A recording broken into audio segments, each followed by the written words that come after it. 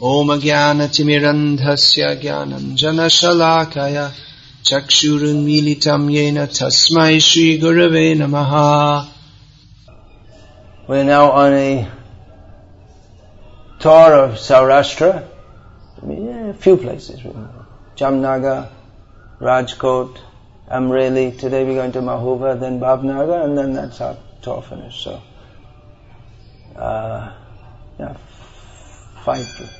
five places. Of course, it's a huge area with a large population. Saurashtra itself has more population than that of many countries of the world. Although in India it's only a relatively small area. So this tour is, when we say we're going on a tour, people think of tourism, but it's not exactly tourism. We're not going to look at all the beautiful things. But we're touring for the sake of spreading the mission of Chaitanya Mahaprabhu. Prem pracharan or pashanda dalan dui karja avatut karen brahman. This is Brahman, traveling. So of Nityananda Prabhu it said that preaching, praying and subduing the demons, atheists and rascals, for these two purposes Nityananda Prabhu toured. So we're on tour. This is the mission of Chaitanya Mahaprabhu. He also toured in Bengal, parts of Bengal, from Orissa. Then Chaitanya Mahaprabhu's travels were within Bengal, and then from Bengal to what is now called Orissa, down to South India, up to the Narmada,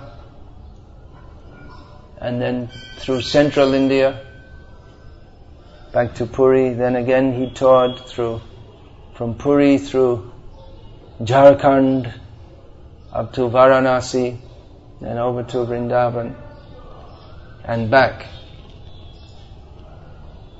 So Chaitanya Mahaprabhu taught and he preached Krishna consciousness. This is the mission entrusted to us by Chaitanya Mahaprabhu through the agency of Srila Prabhupada, who himself taught widely while writing books.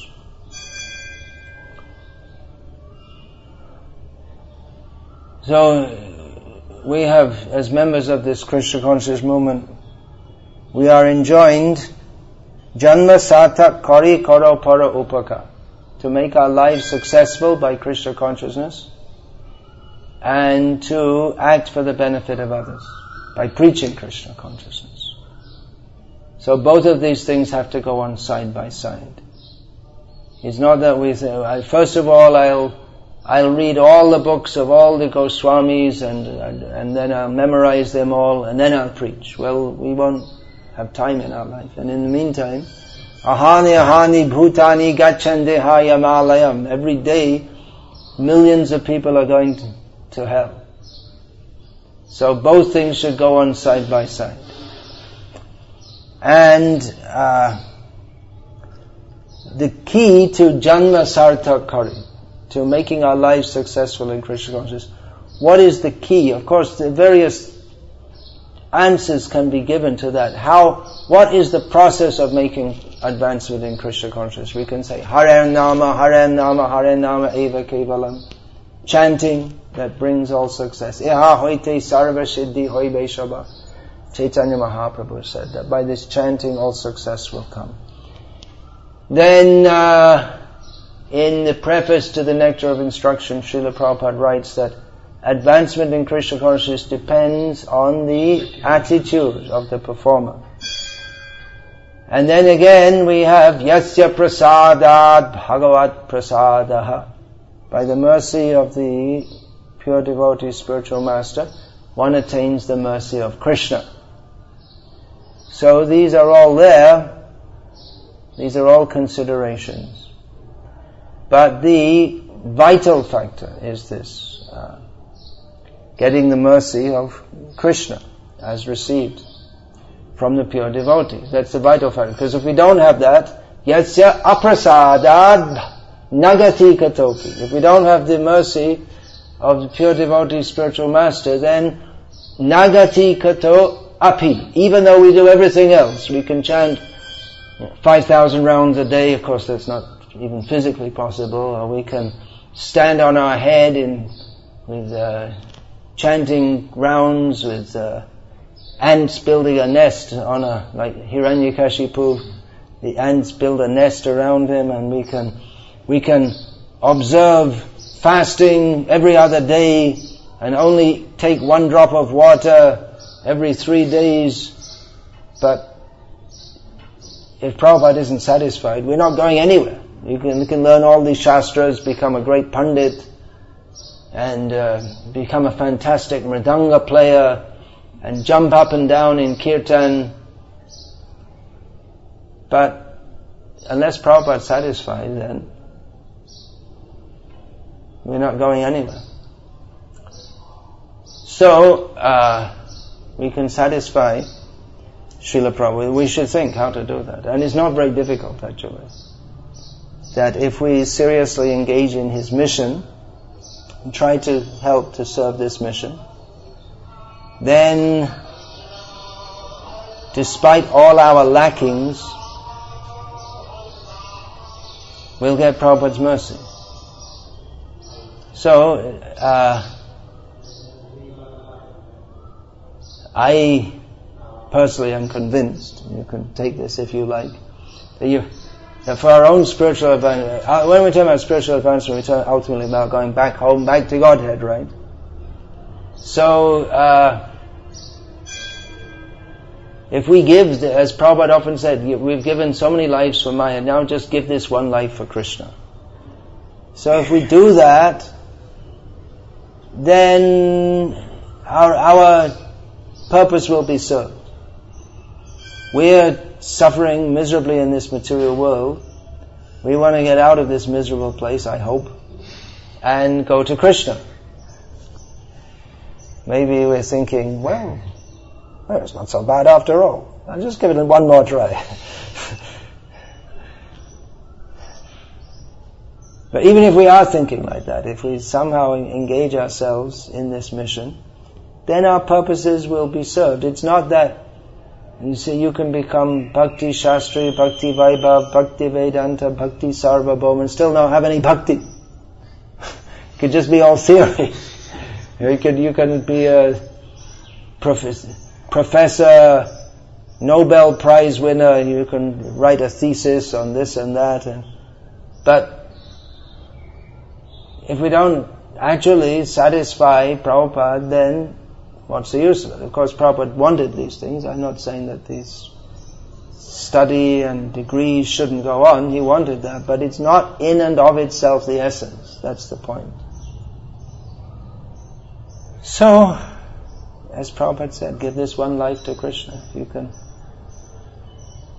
distribute these books, whole programs, bring people into Krishna consciousness, preach to them, and without thinking that, well, I will be benefited. What is my benefit?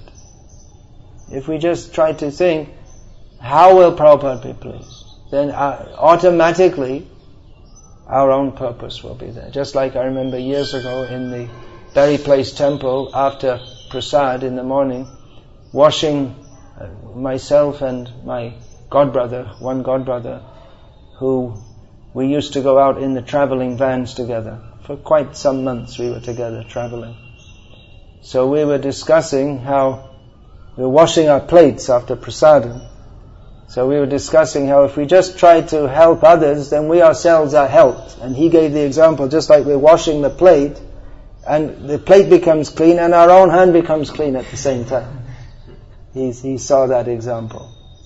So, of course, you have to physically clean your hand also, but a lot of it's already done just by cleaning the plate, right? Your hand also becomes clean. So, if we do that, if we try to do something for the benefit of others, then we ourselves also become benefited. Simple formula. You can do that, that's all. Of course, when you get old, you can retire to a holy place. Or like Prabhupada, just keep on going until the body no longer cooperates. But certainly, just like one devotee asked Prabhupada, Prabhupada, are we going to go back to Godhead? Are we actually going to go back to Godhead? Prabhupada said, well, why not? You see, we're making so much effort to help others to go back to Godhead, then why will Krishna not take us? So that's the formula. There are many things we could do. We could become within Krishna consciousness there are many things we can do. But this idea that we want to serve Prabhupada's mission and assist him in bringing the mercy of Krishna to the whole universe, if we just think like that and act like that, then definitely we'll get Prabhupada's mercy. And that's ultimately what's important for us. And even we're talking about preaching, but even for preaching, it's, of course, if we know many shlokas, alright, and we can preach, we can speak in a way that's attractive to people, that's good. But I mean, some of the best preachers that this movement's ever had were not what you'd say from a material point of view, very learned or intelligent people. Like Tribhuvanath Prabhu in England, he never had any position like sannyasi or GBC. I think he was town president for a short time in London. I think he was only about 17 years old or something, and they made him the town president. The Prabhupada called all the senior devotees who started, he called them all off to India. And then Dhananjay became the president, then he went off to Rome. And Tribhuvanath, he was like 17, or he joined when he was 15, and they made him the town president for a short time, because he didn't stay in one place very long anyway. He was always traveling. But I mean, he wasn't what you'd call the scholarly type, but he preached to all kinds of people, and he convinced all kinds of people, because Krishna gave him the intelligence how to do so. In England, traveling for some time, he left England just before I joined there. And devotees were always talking about him. He was the cousin brother of Vishnu Jan Swami, Revati Nandan Swami. So he was traveling all over the colleges and universities, giving lectures. He'd never studied science. And most of our devotees, they didn't study much of anything. But the college dropouts, this and that. But he was saying that just by reading Prabhupada's books, we're meeting all these college professors and defeating them. And telling this Darwin's theory doesn't make any sense, and they just defeated them. Now, of course, Prabhupada wanted at a more sophisticated level, Bhaktivedanta Institute, do that. I mean, there may be one-off meeting and defeating, but to make a sophisticated and conclusive battle against all these various Maya Aparita Jnanas, demons who are passing as scholars, demoniac scholars, then it is required that some devotees become very learned and take their arguments to pieces and in a very learned and sophisticated way. But the point is, it's not that everyone has to become super learned and super sophisticated. And even if you do, still the motive of serving the mission has to be there. Otherwise, the learning, it's just like the decoration of a dead body. You see, like Sadaputta Prabhu, he was a brilliant scientist. Way ahead of even most of the scientists. But he was a very humble person, and you wouldn't know he was a brilliant scientist if you just met him and spoke with him. He was a very simple person, but he was studying so many things and had so much grasp of scientific issues. But he was doing so fully for the sake of serving Prabhupada's mission. And therefore, Prabhupada gave him Krishna gave him so much intelligence to do so. So, this we should also always remember. There's the Arohana Panta and Avarohana Panta. We're on which one are we on? Well, which one are you supposed to be on? Avarohana. The mercy comes down. It's not that we're going to climb up to Vaikuntha by our own efforts. See, I'm chanting so many rounds, I've learned so many slokas, open the door of Vaikuntha, I'm coming in. It doesn't work like that. It doesn't work. You're humbly begging for the mercy and it comes down. And then we can grab the rope and go up. So, let us do that. It's dedicate our lives to this mission. And our, whatever skills we have, whatever, that may be developed also in Krishna's service, but not independently from serving the mission. See, I've been trying to do that throughout my life, and I have some intellectual leanings also. I mean, I'm not a big scholar like some people I know, but also in the course of traveling and preaching, I didn't stop doing that, but I've been able to write a few books, learn a few shlokas, like that. So, Krishna gives you what you need. You don't have to run off to a cave and do austerities for 50 years and learn all the Vedas and then come out, yes, now I learned everything. No one will listen. But if you're fully convinced and you're empowered by Krishna, you may only know 10 shlokas or even no shlokas. But Krishna will give you the intelligence how to speak to people, how to meet people, and how to bring them to Krishna consciousness.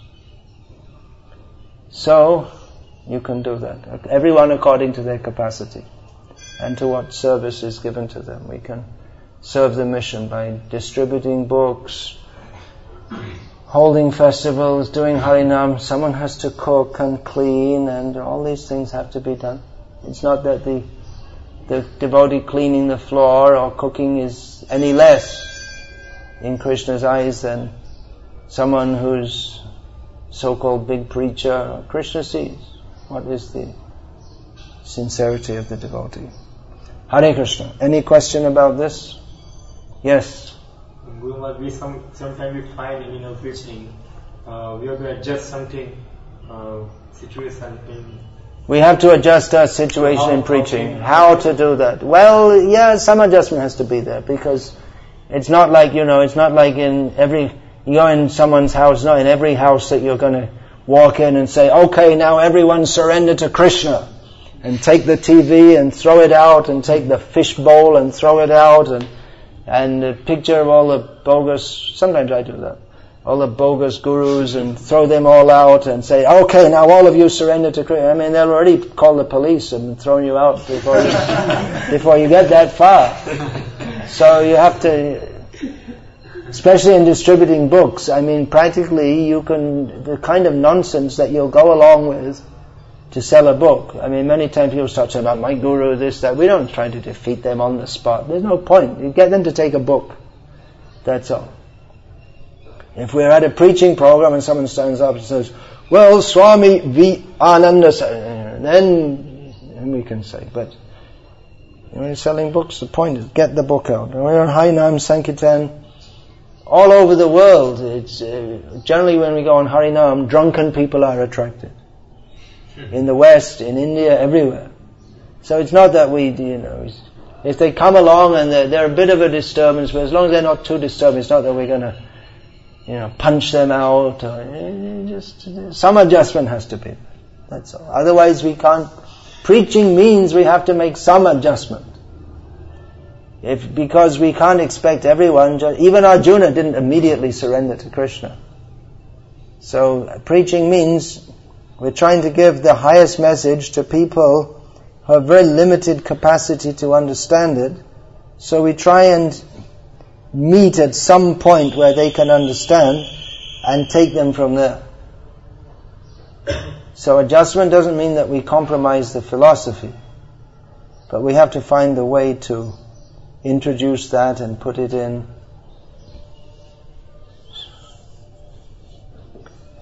Yeah, his whole material world means adjustment to We have bodies that we are forced to live in. We don't have any choice. If the body's sick or tired, or we may not be able to perform devotional service at the level that we'd like to.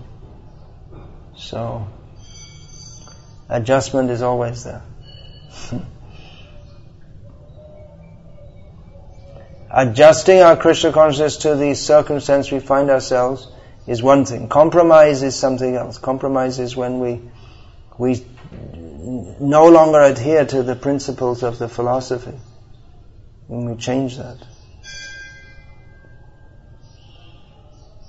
Adjust means that we can,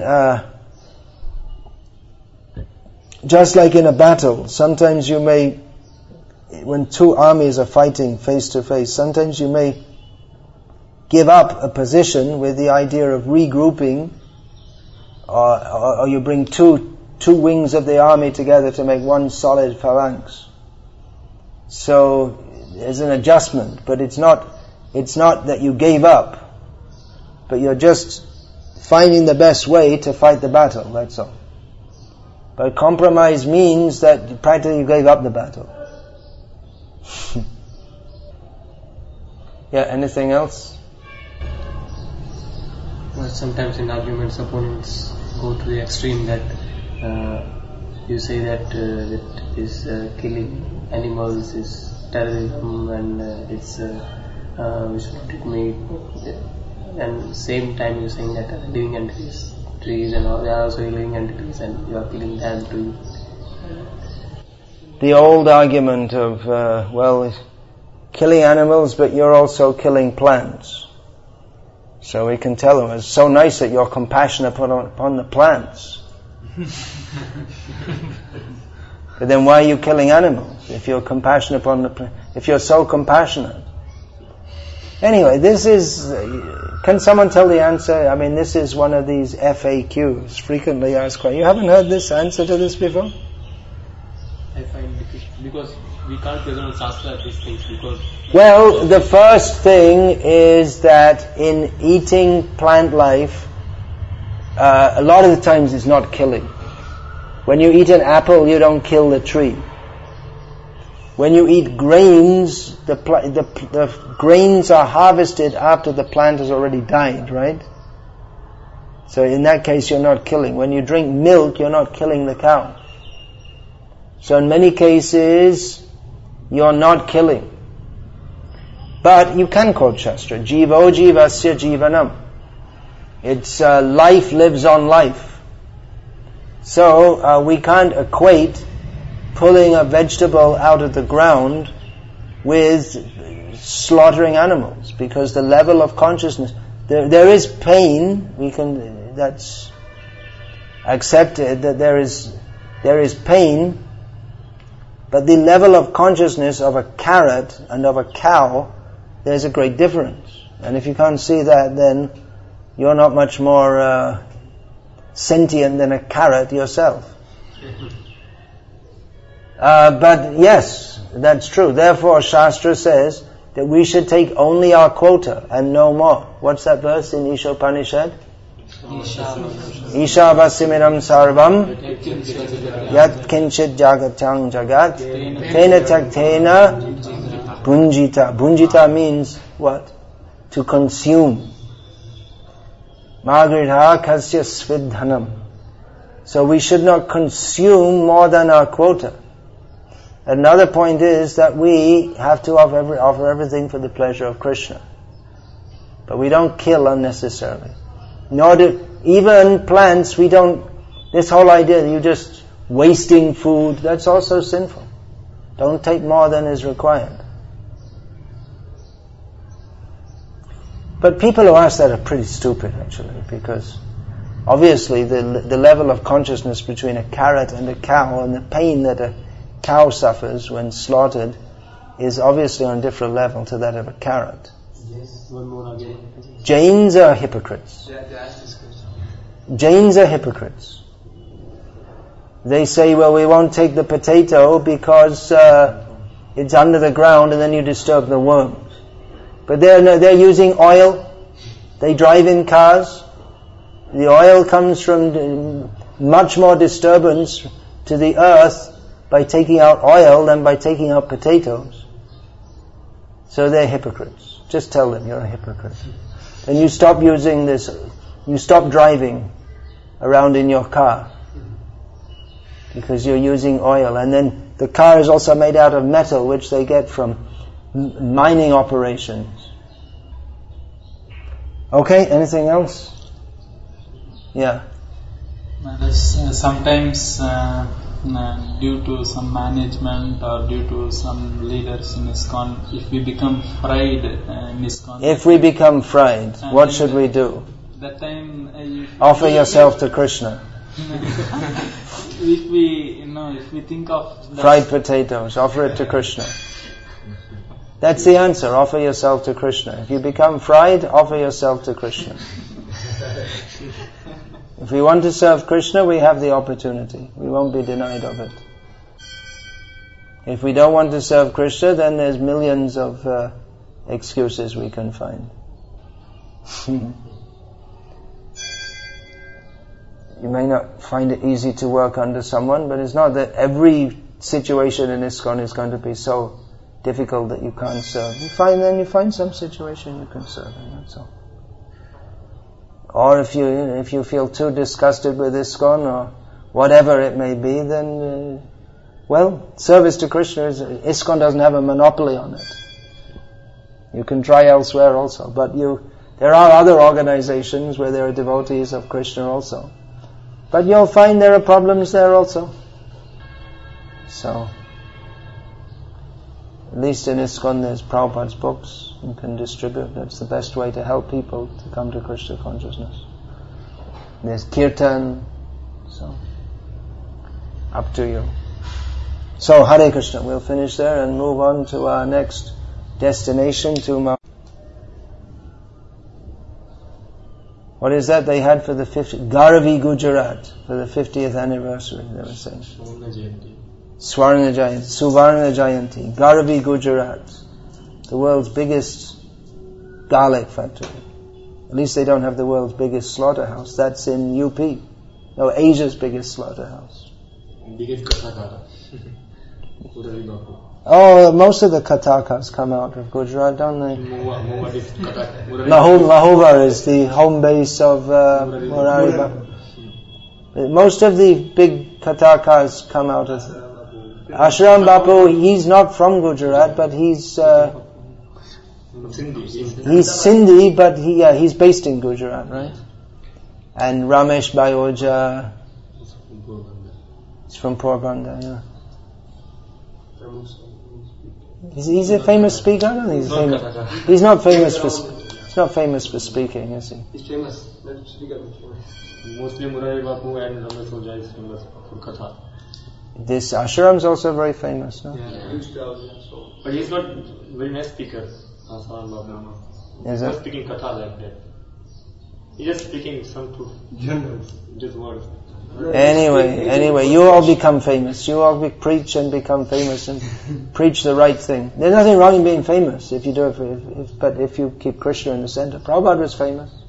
Not nearly as famous as we should have made him. But Prabhupada said that to Bhagavat. He said that one Western devotee, he was in Bhubaneswar. He said, you learn Oriya and preach, so thousands of people will come and touch your feet. So Prabhupada wasn't against that. He wasn't against his disciples becoming famous. But you have to be selfless. So now you can all kidnap Romapad and he's not smiling. Teach him Gujarati. Teach him Gujarati and you can go all over and people will touch your feet.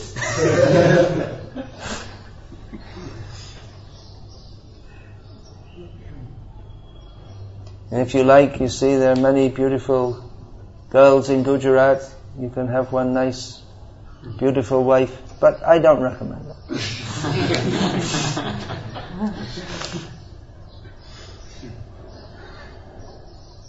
We need, actually, it's very good for preaching if Western-bodied devotees go around and speak in the local languages. It's very difficult to get. It'd be much easier to get Indians to go and preach in the West. Of course, they usually end up doing some kami job and maybe sending money home. But it seems to be difficult to get Westerners to preach in India. But it's very effective, no doubt. Years ago, in Vapi, the first time I went there, I met. I don't think any of you were with me at that time. I don't think any of you were there. No, years ago, many years ago. You must have been a kid, running around and learning E.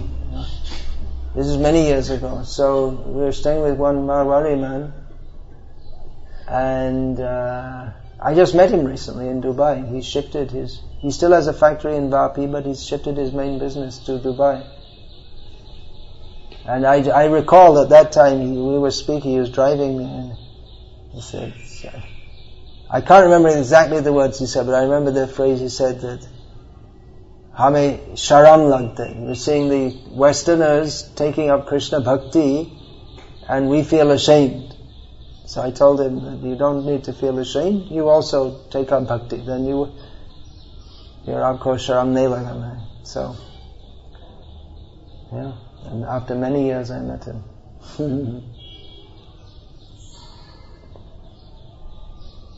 So, yeah, we can try and bring more Westerners. You have to, it's a bit difficult for them sometimes to fit in, so you have to be a little tolerant of them, and the culture is different and this and that, but they can just being there with tilak and chanting Hare Krishna, that in itself is good preaching.